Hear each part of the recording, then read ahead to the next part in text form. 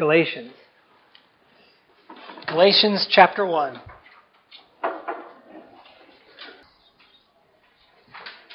We're going to read verse 6 through verse 9. Verse 6. I am amazed that you are so quickly deserting Him who called you by the grace of Christ for a different gospel, which is really not another, only there are some who are disturbing you and want to distort the gospel of Christ. But even if we or an angel from heaven should preach to you a gospel contrary to that which we have preached to you, he is to be accursed. As we have said before, so I say again now, if any man is preaching to you a gospel contrary to what you received, he is to be accursed. Let's pray.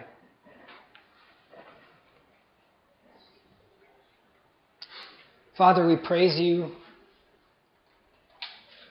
for your greatness, the greatness of your power and the greatness of your love. And we thank you for this time to read the Scriptures together and to think about your greatness, to marvel together at your greatness. Lord, I pray that you would help us this morning as we think about this passage, that you would open up our understanding, that you would cause us to listen in a manner worthy of listening to your word. Help us to realize that when we gather to hear the Scriptures, we're not gathering to hear tradition or what man has to say, but what you have to say. Lord, help us to realize that you desire to speak to us this morning. You desire to speak to us through your word, through the Scriptures. Lord, help us to listen eagerly, knowing that you can do mighty things when your word hits our hearts. Lord, we give you praise, and we pray that this would be to your glory. In Jesus' name, amen.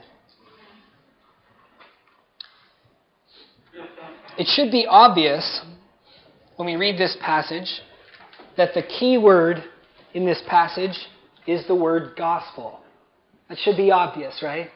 You can see the word gospel in verse 6, the word gospel in verse 7, the word gospel in verse 8, and the word gospel in verse 9, and that doesn't even include the places in this passage where the gospel is being alluded to, but it's not actually explicitly saying it. Gospel is clearly the key word in this passage that we read this morning.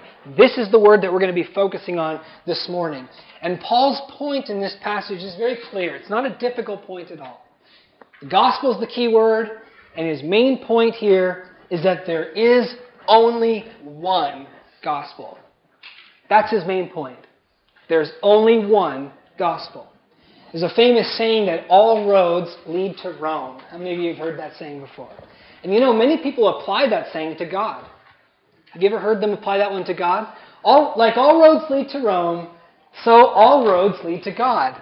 And people say this meaning, it doesn't matter what you believe, it doesn't matter what your religion is, it doesn't matter what different religious practices you do. It's all really going to get you to the same place. It's all going to get you to God. All roads lead to God. Isn't God merciful and gracious?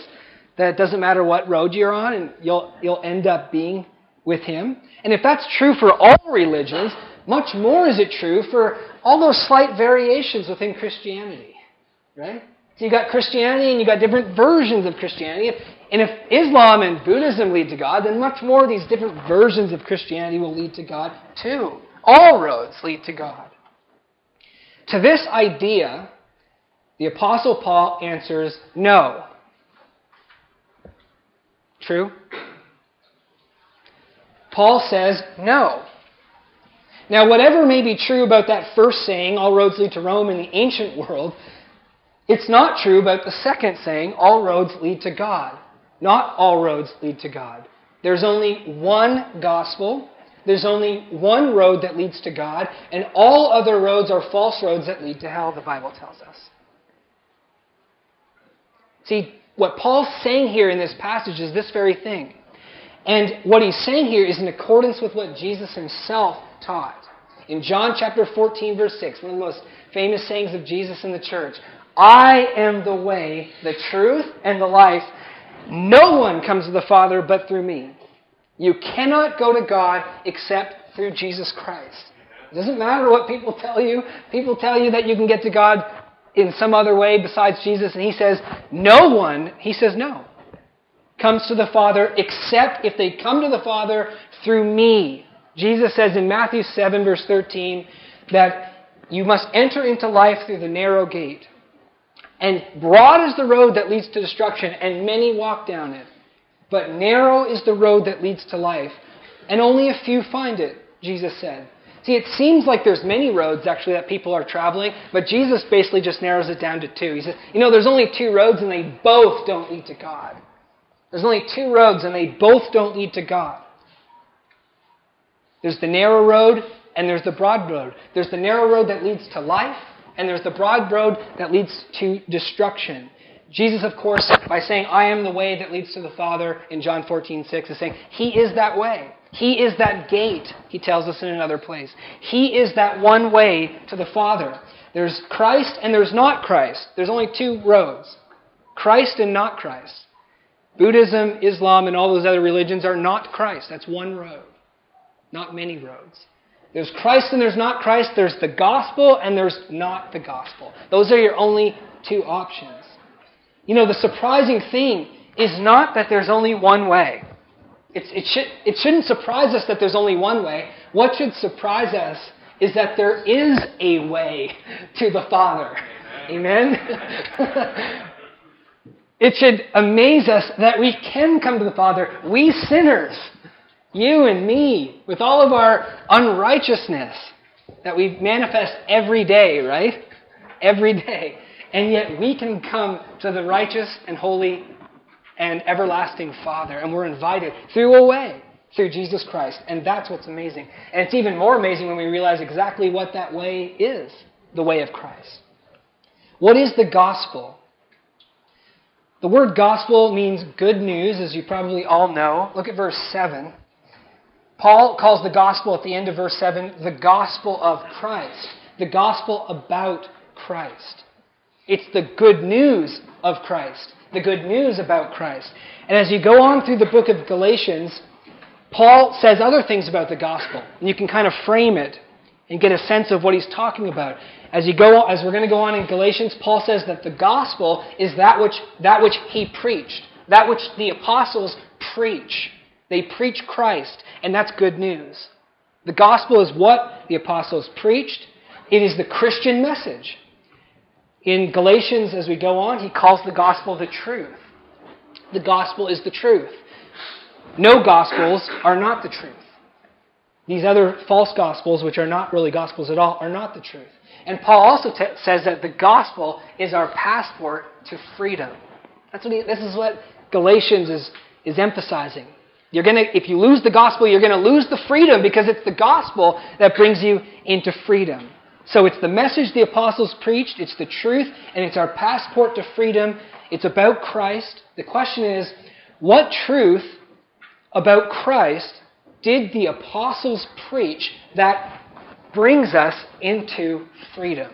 That's the question. What truth about Christ did the apostles preach that delivers us from bondage and brings us into freedom? And here's the point. Galatians, the letter here, is unmistakably clear about what the gospel is that brings us into freedom. What it is about Christ that brings us into freedom. It's unmistakably clear. We're going to see it as we go on. It's the message or the good news of righteousness that comes through faith in Jesus Christ. And not by any works that we do. Isn't this good news? You don't have to do any good deeds. You don't have to meet any standards. You don't have to prove to God that you're the real deal. He knows you're not the real deal. He knows you're a sinner. And the good news is that Christ came into the world to save sinners, and you can be saved. You can have that righteousness as a free gift through faith and not by any works. That's the good news that Paul is going to argue and defend all throughout the letter to the Galatians. It's this that makes the gospel good news. Think about it. Take away righteousness through faith. Take away salvation by grace through faith. And do you have any good news anymore? Even if you're preaching about Jesus. Jesus came to earth. Okay. How does that help me? Jesus preached morality. How does that help me? Jesus died and rose from the dead. How does that help me? That's cool. But how is it good news? It's only good news when it becomes the message of salvation and righteousness through faith and not by any works that we do. That because of what he did on the cross, because he died for our sins, you can be saved freely. Because he took away your sins, you can be justified in the judgment of God apart from any works that you do, just by putting your trust in him. And that is the indispensable core of the gospel. It's always under attack, because if you lose it, you lose the good news, and you lose it all. Romans chapter 1, verse 16. Please turn there with me. Romans chapter 1, verse 16 tells us that this is the indispensable core of the gospel. Romans 1, 16. 16 and 17. If we lose it, we lose it all. In Romans 1:16, Paul says, I am not ashamed of the gospel. And here's what he says about the gospel. The gospel is the power of God unto salvation for everyone who believes. That's the way he describes this good news. It's the power, it's God's ability to save you. It's his ability to save whoever believes.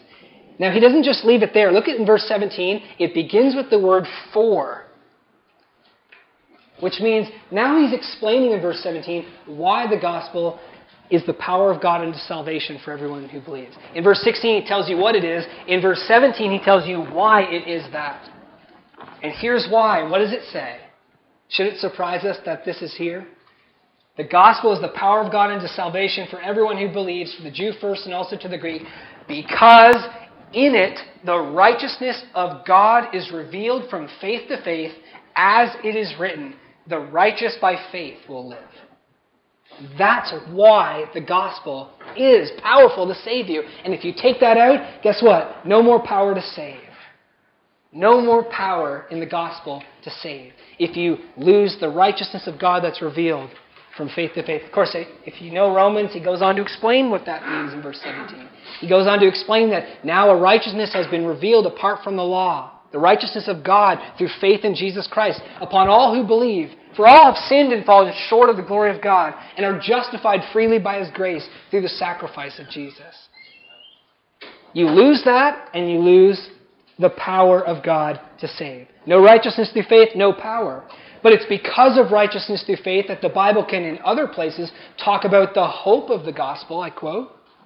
Remember where it talks about the hope of the gospel? No righteousness through faith, my friends, no hope of the gospel. It talks about the gospel of peace in the Bible. No righteousness through faith, no gospel of peace. The Bible tells us that the gospel, that life and immortality is brought to light through the gospel. No righteousness through faith, no life and immortality brought to light through the gospel. Amen? The Bible also talks about the mystery of the gospel. And this righteousness through faith is indeed the great mystery that we could be righteous through faith. I quote a veteran in the knowledge of righteousness through faith, John Bunyan. Quote, "It is so mysterious that it goes beyond the reach of all men except those to whom an understanding is given of God to apprehend it." How many of you can relate to that? This truth of righteousness through faith, it's so weird, isn't it? It's so strange that another person should take your sins upon him on the cross. That's weird. And he dies for your sins, and he takes the bearing of sin and the death that is the wages of sin, even though he is righteous. He dies a death that he doesn't deserve, so we can obtain a life that we don't deserve. Unless the Spirit reveals this to you, you know it. Non-believers, over their head. They just don't get it. The religious non-believers just don't get it, over their head. Bunyan goes on. That the most righteous should die as a sinner, yea, as a sinner by the hand of a just and holy God, is a mystery of the greatest depth. And indeed, this is one of the greatest mysteries in the world, namely, that a righteousness that resides with a person in heaven should justify me, a sinner on earth. The mystery of the gospel. By the way, if you lose righteousness through faith, you lose all the mystery. It's not a mystery anymore. It's just human religion after that, right? God came into the world, told you to be good. If you're not good, you're going to go to hell. No mystery there, No righteousness through faith, no mystery. No mystery, no power, no salvation, no good news. So it amazes me when Christians fail to explain the gospel using the concept of righteousness through faith. And I think that here in Utah, I know more about Loganites than I do about other places in Utah. Maybe I'll just say here in Logan. I think here in Logan, there is a better understanding of what the gospel really is because of the Mormon culture here and because it forces us to think more deeply about the gospel. So if we were to ask you, what is the good news? I hope that most of you would say something about righteousness through faith, right? Something about, telling, of course you're going to tell that Jesus came into the world, died on the cross for our sins, rose from the dead, so that we could be justified or forgiven or saved by grace through faith alone, without our works, right? You would say that, and that's the essence of the good news. But I tell you, there's Christians all over this country and in Canada, where I'm from, and you ask them what's the gospel, they really don't know how to answer that question using the concept of righteousness through faith at all. And when we lose righteousness through faith, we lose Christianity. And our Christianity is just, I'm a believer in God and Jesus, and I'm trying to be the best person I can be.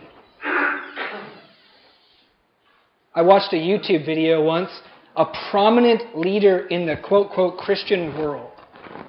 And the video was called, What is the Gospel? On YouTube.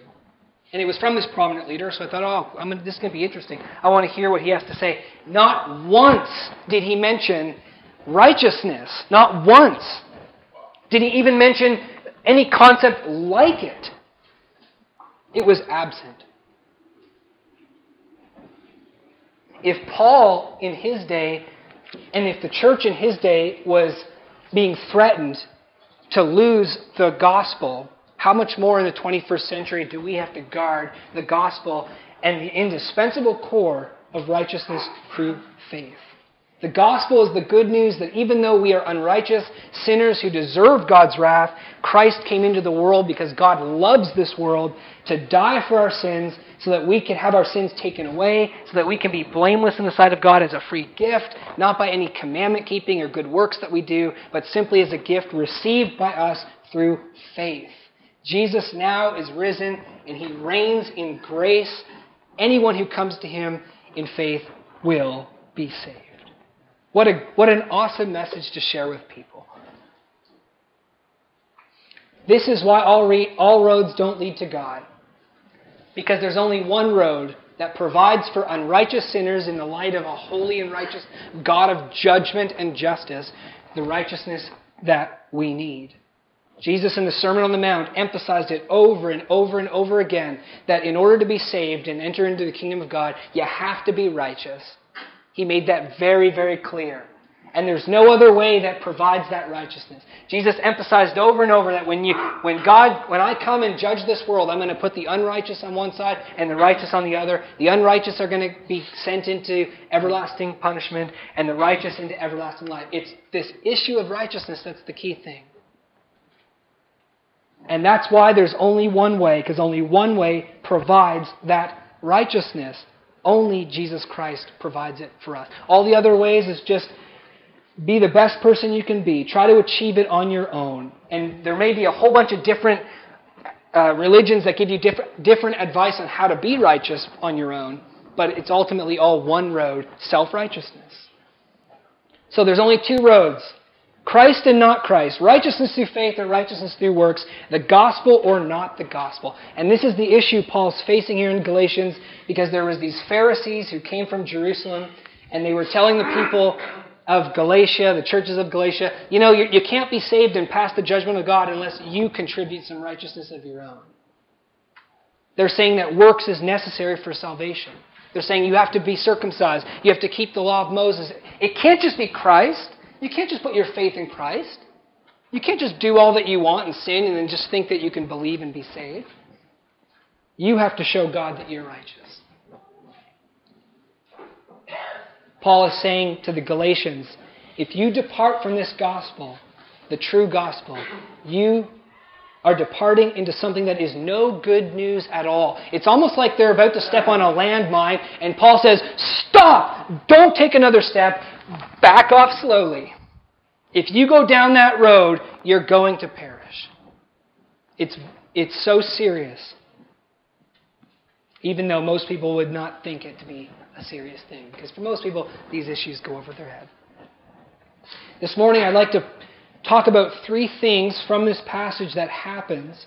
3 things that happen when you depart from the gospel. 3 things that happen when you depart from the true gospel. First, when a person departs from the gospel, a person departs from God. Verse 6.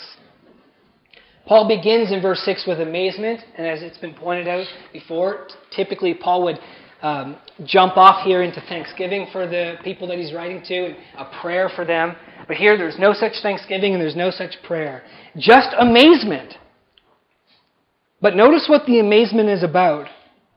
He says in verse 6, not that he's amazed merely that they're departing from the gospel. I am amazed that you are so quickly deserting him. Notice, he doesn't just say, I'm amazed you're departing from the truth of the gospel. Of course he's amazed. But he's amazed that they're departing from him. Who's him? From God. A departure from the gospel is in fact a departure from God because God and the gospel are inseparably related.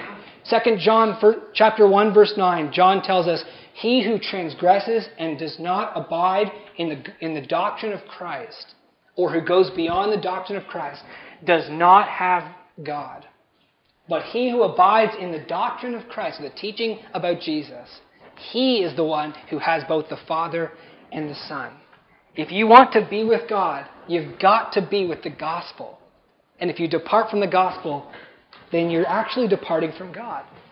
Jesus made it very clear that this is really all about knowing God. Eternal life is really all about knowing God.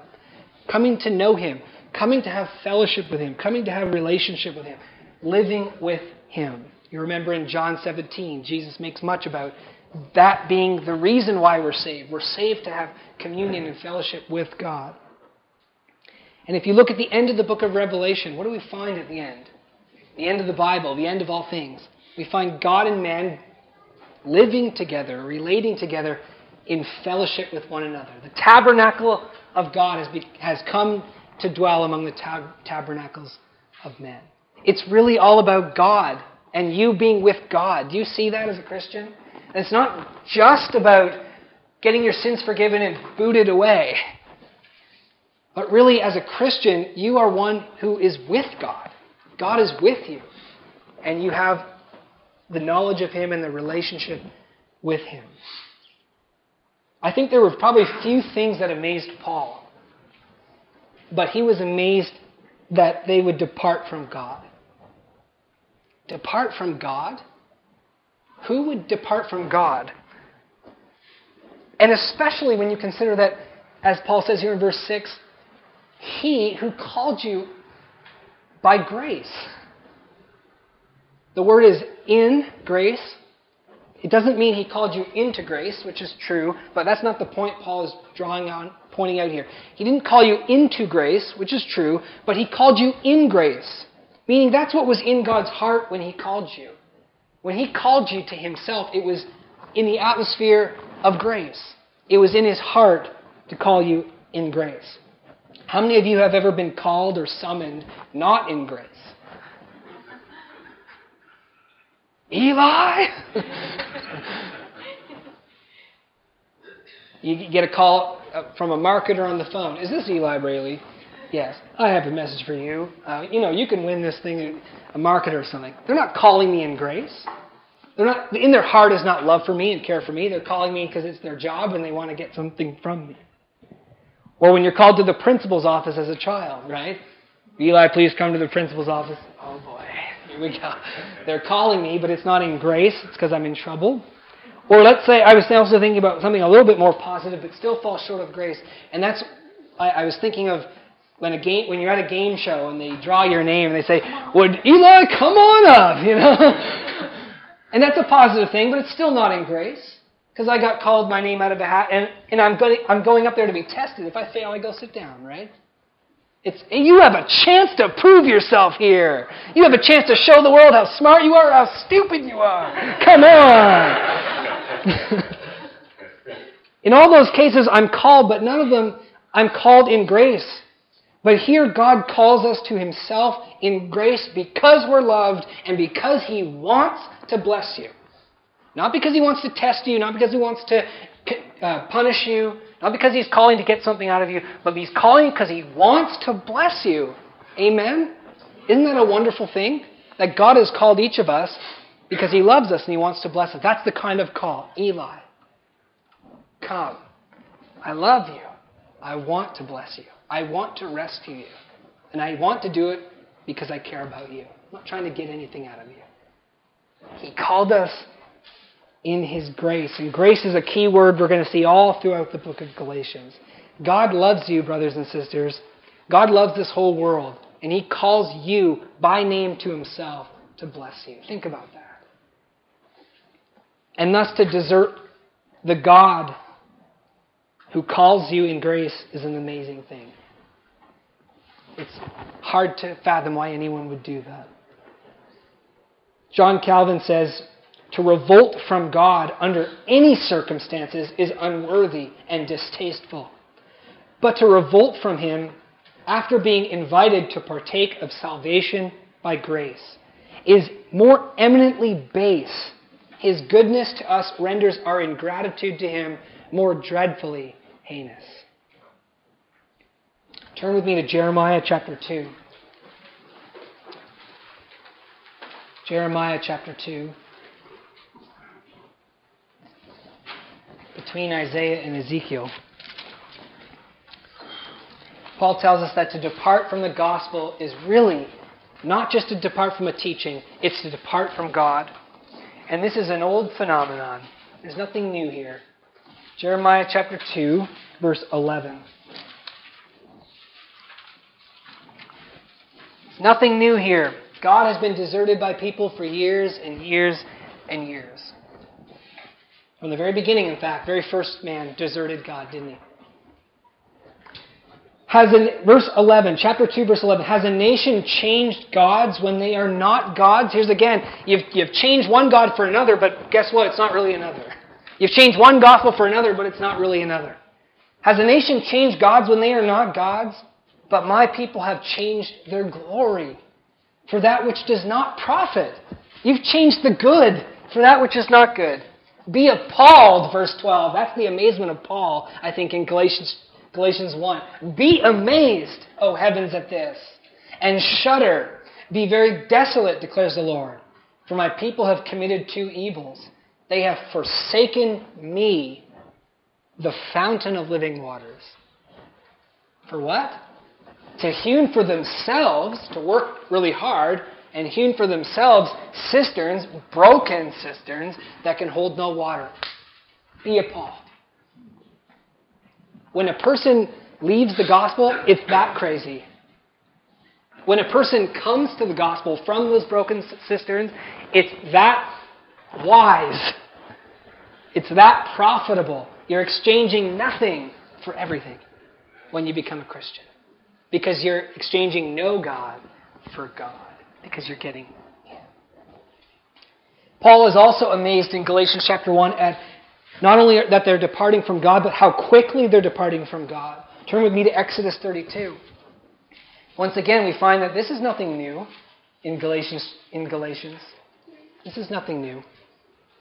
Paul says, how quickly you're departing from Him who called you in grace. I mean, this is just after his first missionary journey. This is just after the churches have been planted and he's preached the gospel to them and they believed and they were excited about grace. And after he leaves, these guys come through and they say, oh, wow. They start following after these other things. How quickly? But once again, nothing new. Exodus 32, verse 7. The context here is the golden calf. The golden calf. When God brings Israel out of Egypt, miraculously. And this is not long after that. And he brings them to Mount Sinai, and he says, just, Moses, come up here, I'm going to give you the instructions. And then while Moses is gone, the people build for themselves a golden calf, and they say, these are the gods that brought us out of Egypt. So quickly, God says in verse 7. Exodus 32:7. Then the Lord spoke to Moses, go down at once, for your people, whom you have brought up from the land of Egypt, have corrupted themselves. In a little while, Moses is going to remind God, actually, it's your people, whom you brought out. Verse 8, look what he says. They have quickly turned aside from the way which I commanded them. They have made for themselves a molten calf and have worshipped it and have sacrificed to it and said, this is your God, O Israel, who brought you up out of the land of Egypt. So this is nothing new, is it? Men depart from God, and they depart from God quickly. And they depart from the living and true God for nothing. This is the flock of Moses and Paul. Isn't that amazing? These two groups that are departing are the flocks of Moses and Paul. And you might think, wow, if we had a Moses and Paul or a Paul around, then our flocks wouldn't depart. But the flocks of Moses and Paul did. And this shows us what human nature is. And that it's not a Moses and it's not a Paul that keeps men. It's not a personality that's going to keep you with God. Because being kept with God is the work of God. It's God who can keep you with God. Because our human nature is to depart. Just look at the Garden of Eden and on. And look how dull we are and how dangerous it is, this world it is, if we rely upon ourselves or other people or our own strength or our own wisdom or the wisdom and strength of another. How quickly we will find that all supports besides God are false. So of course we must be diligent, realizing, wow, our nature is to depart. But we need to be encouraged that the Bible tells us that if you are born of God, if the reason why you believe is because you've been born from the Spirit, and the Spirit has revealed these things to you, then you cannot fall away from God, because God Himself is the one who holds you and keeps you with Himself and protects you. 1 John 5 verse 4 says, whatever is born of God overcomes the world. Whatever is born of God will overcome the world. You don't overcome the world to be born of God. You overcome the world because you are born of God, meaning it's His work. He that began a good work in you will carry it to completion until the day of Christ Jesus. And whoever's born of God overcomes the world. And in Revelation chapter 3, it repeatedly tells us that whoever overcomes the world will be with God forever and ever and ever. It's about being with Him. But it takes God to be with God. Let's go back to Galatians 1. So the first thing here is when a person departs from the gospel, a person departs from God. That's an amazing thing. Secondly, when a person departs from the gospel, a person departs from peace. And mark this well. A person departs from peace. If you want peace, and I know we all do, then do not depart from the gospel, because by departing from it, you lose peace. Verse 7. In verse 7, Paul calls a spade, and he tells the Galatians what the situation in Galatia really is. Verse 7, which is really not another gospel. He says, see, they're still using the word gospel. When they're talking to you, they're still saying good news. They're still using the lingo of the Christian church. And he says it exactly like it is. Actually, it's not another gospel at all. There's only one gospel, and they don't have it. Paul is jealous for terminology. He's jealous for the term gospel.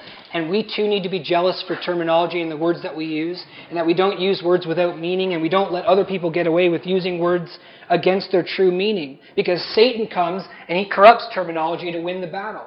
That's what he does. That's what he does here. We can see it all around us here in our culture, right?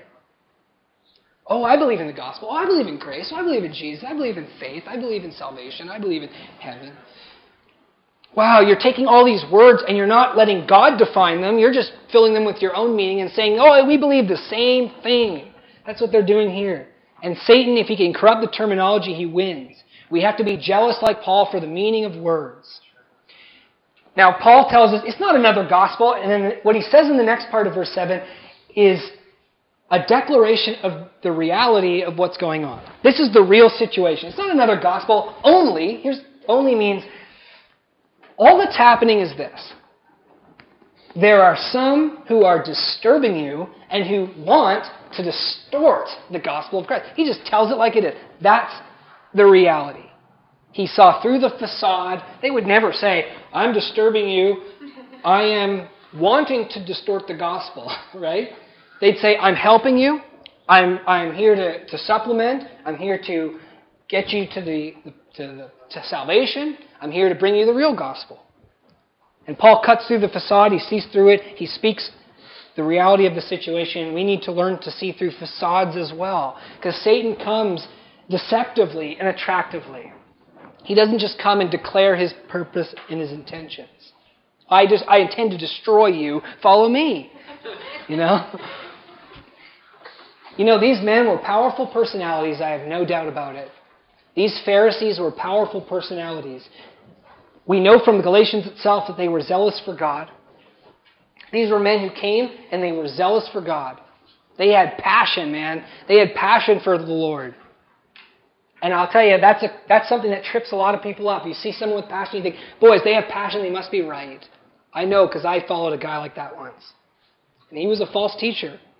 And I was attracted to his passion. And I thought, wow, he's so passionate, he must be right. Paul says, zeal for God is an awesome thing. By all means, have it. But make sure that you understand that zeal for God needs to be in truth. Because you can be zealous for a lie. Just zeal doesn't make something true. These guys were zealous for God. They were moral in the sense of they looked moral to man. They weren't out there saying, come on guys, let's all go sin it up. They were actually saying, come on guys, let's keep the commandments. They had credentials. They were Pharisees. They were educated. They came from Jerusalem. They claimed to come from James. So they've even got the credentials. I'm credentialed. I'm moral. I'm zealous. That's powerful attraction. And what they're saying, so not only who they are, zealous, moral, and got credentials, but what they're saying makes a lot of sense to human wisdom, actually. Makes a lot of sense to this world, and it's also pleasing to man. And by listening to them, we can avoid some persecution. We can be exempt from the persecution that we don't want to have. What a powerful thing that sucks so many people in.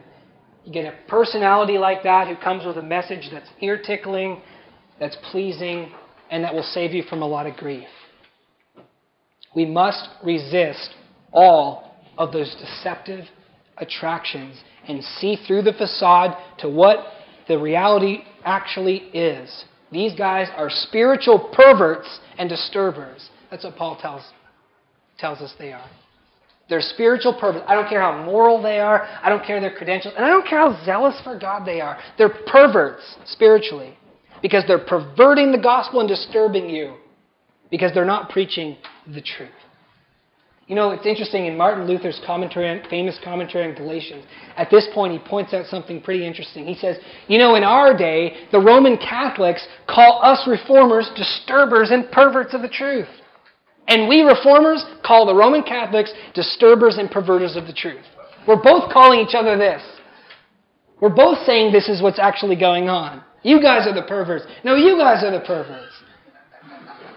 And it was the same with Paul and the Pharisees. The Pharisees came and said, Paul's the one who's got it all wrong. He's the one who's twisting it. And Paul says, no, they are.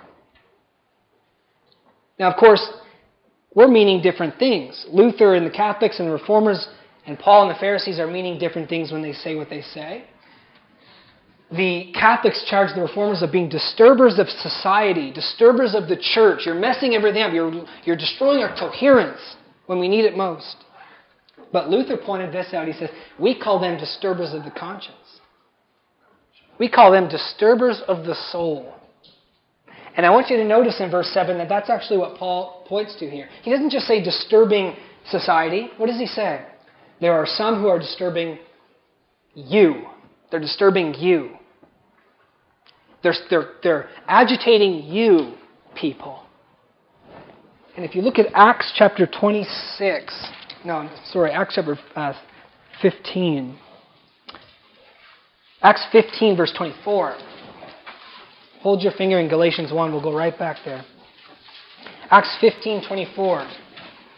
This is when the apostles in Jerusalem write their letter and they have their council over this issue that's going on in Galatians, and they write their letter.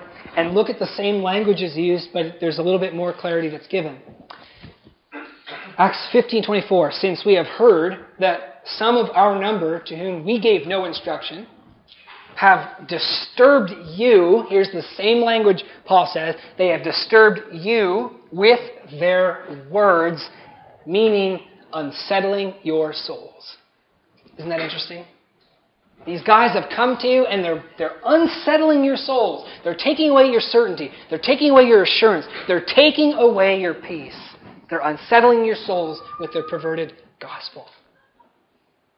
And it's fascinating that it's the difference here between disturbing the society and disturbing the conscience. Because, there's a sense in which the gospel brings peace, and there's a sense in which the gospel doesn't bring peace.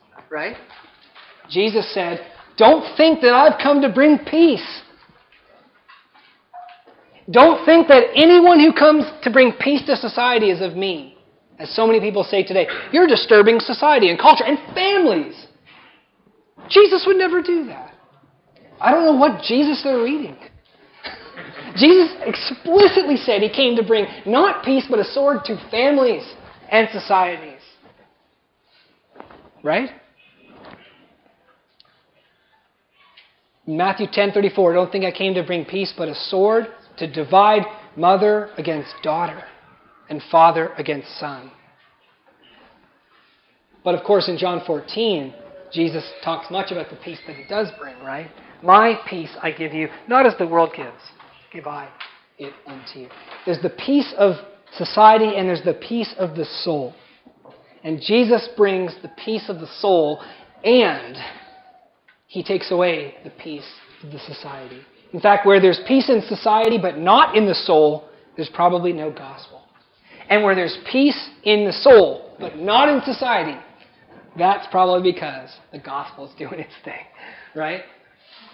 And it's interesting, Luther appeals here. How do I solve this dilemma? The Catholics tell me I'm a disturber and a pervert, and I call them, they're the pervert and the disturber. How do we solve this? And it's interesting that Luther wisely appealed to men being set free in their souls as proof.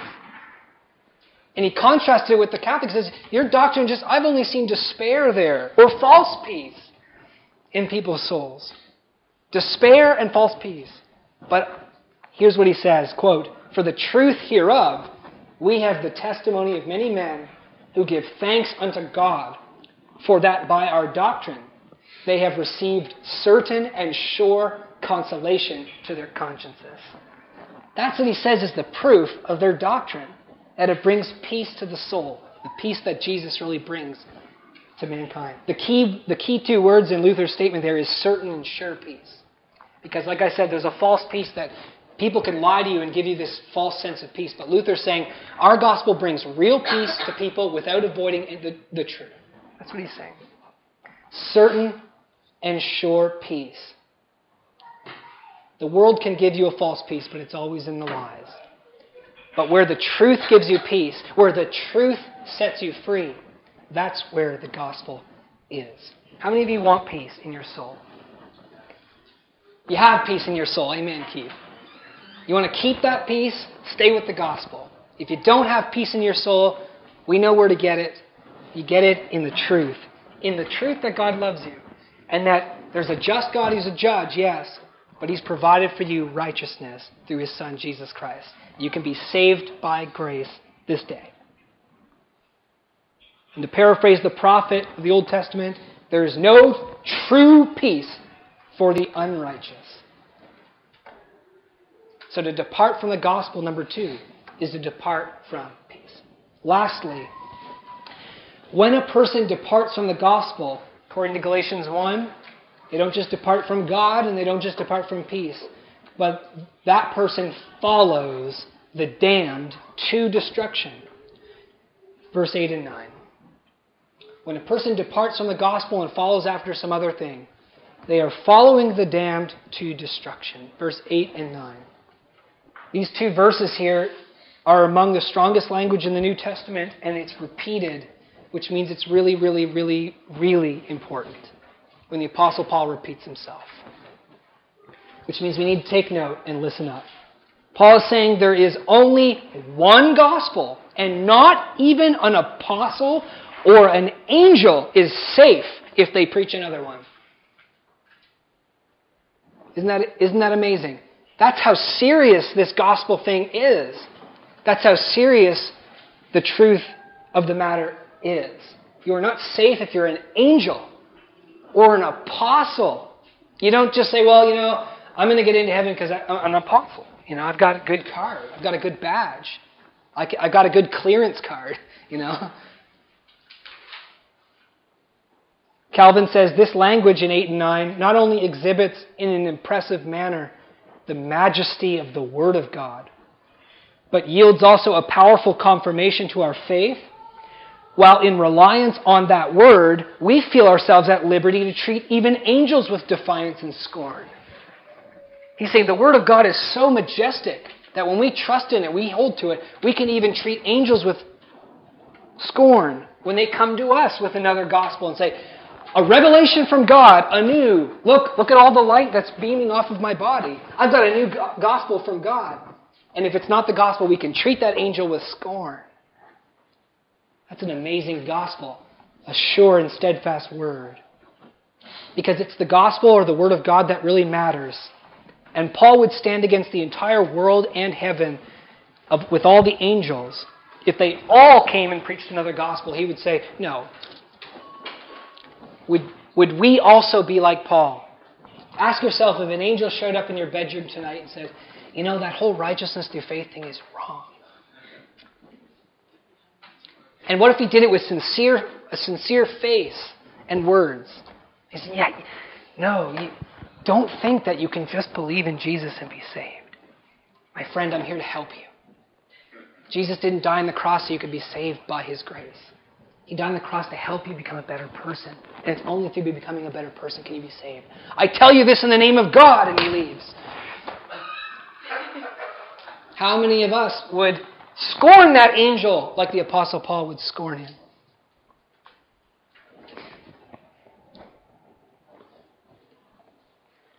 Paul says the angels Satan deceives comes as an angel of light, doesn't he?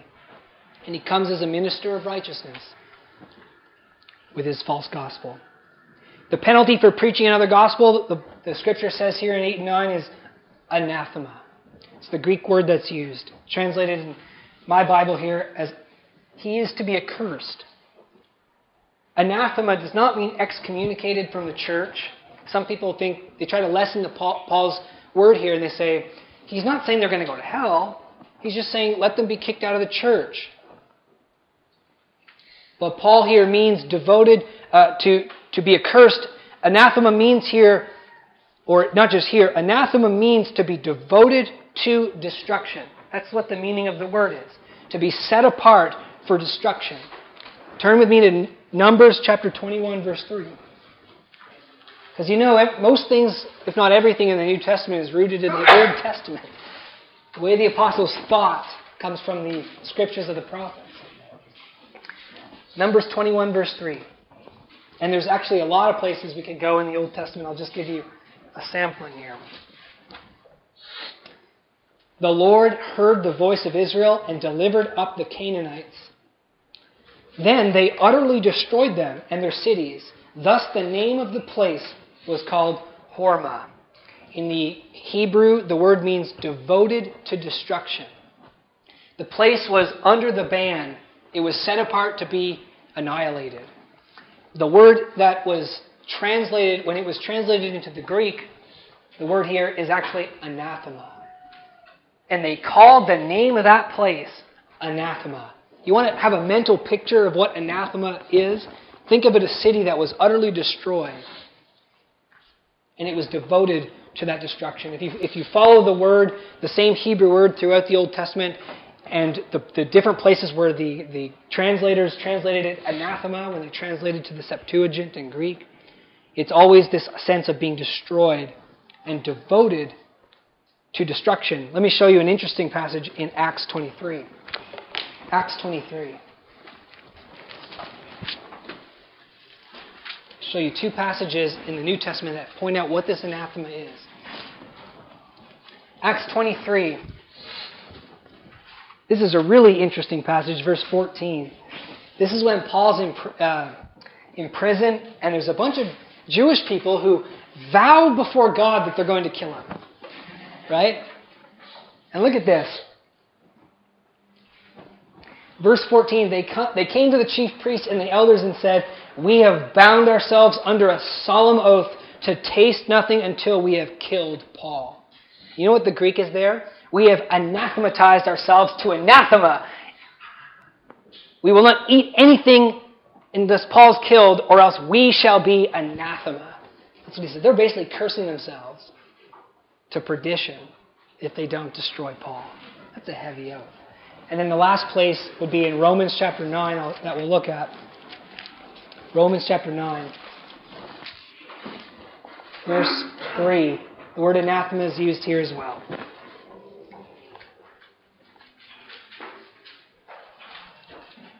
Romans 9 verse 3. The word anathema is used where Paul says, "I could wish that I myself were anathema, separated from Christ, for the sake of my brethren, my kinsmen, according to the flesh." Isn't that amazing? Paul says, I would wish myself to be separated from Christ, if I could, for their sake. That is love. But notice what anathema is here. It's not to be excommunicated from the church. He said, I wish I could be excommunicated from the church for their sakes. It's, I wish that I could be separated from Christ, accursed, lost, so that they could be saved. Theodore Epp says, there's nothing mild about these words.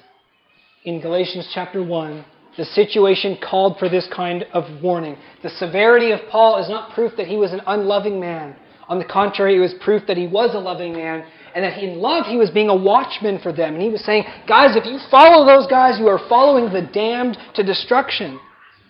And I'm telling you that because I love you. And I'm not soft-pedaling reality. People don't speak much like this anymore, right? Even Christians, we've distanced ourselves much from talking about anathema or a curse, something being devoted to destruction by God. We've turned away from talking about hell because it's not very comfortable to talk about hell, is it? But, brothers and sisters, it wasn't comfortable to talk about hell in the first century either. It's a matter of love, not comfort. It's a matter of whether we're going to care about people and tell them what reality actually is. Tell it like it is and say, if you follow those teachings, you're going to be following the damned to destruction. If we don't feel like we can speak like Paul, or people don't speak like this much anymore, but if our gospel is the same as Paul's, and it better be, then we can and we ought to say these things too. And if we can't say these things, it's because we're not being apostolic. We're not imitating Paul and the apostles. Why does preaching another gospel merit anathema? And I thought up of at least 3 things. I'm sure you could think of more. But one, preaching another gospel prevents people from being saved because it points them in the direction of their own righteousness. Because it's either righteousness through Christ or righteousness through your own work. Preaching another gospel prevents people from being saved as it points them to themselves as their own Savior, and it keeps them in lies and not the truth. God hates that. John Stott says, to corrupt the gospel was to destroy the way of salvation, and so to send to ruin souls who might have been saved by it. God hates lies and self-righteousness. This merits anathema. Secondly, to preach another gospel insults the crucifixion and makes it a thing of naught. Makes it nothing. Makes it vain. as it says in Galatians chapter 2, verse 21.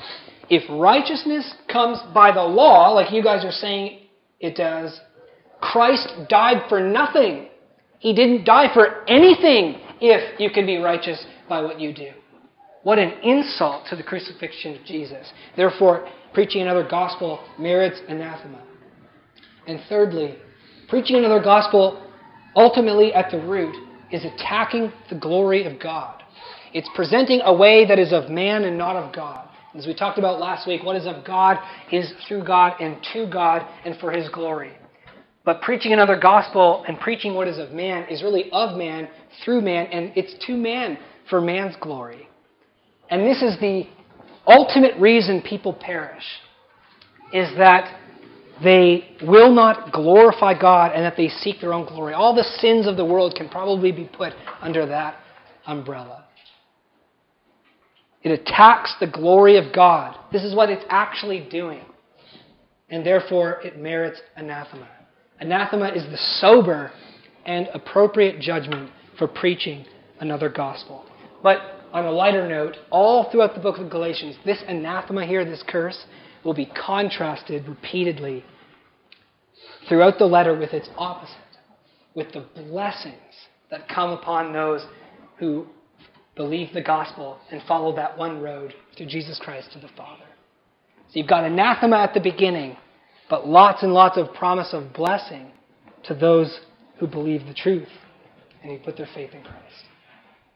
In conclusion this morning, I repeat that departing from the gospel costs a person God, it costs a person peace, and it costs a person eternal blessing. It brings upon you a curse.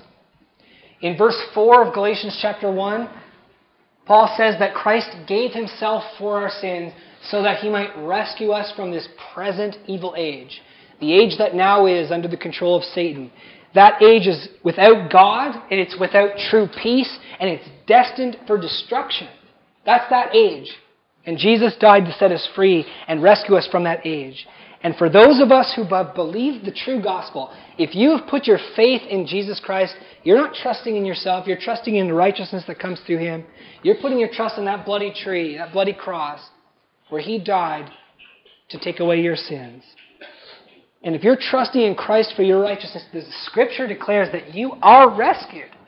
You are not a part of this present order anymore. You're not under the judgment of God. You're not under the condemnation of sin anymore. If you are rescued from the present evil age through faith in Christ, be encouraged this morning, brothers and sisters. You have God, and you'll have Him forever. You have peace, and you'll have it forever. And you are not destined to destruction, but to eternal life and blessings. So let's remember that all roads do not lead to God. And let's rejoice that there is a way to God. That way is the gospel, the great mystery of righteousness through faith, the power of God unto salvation. Let's pray.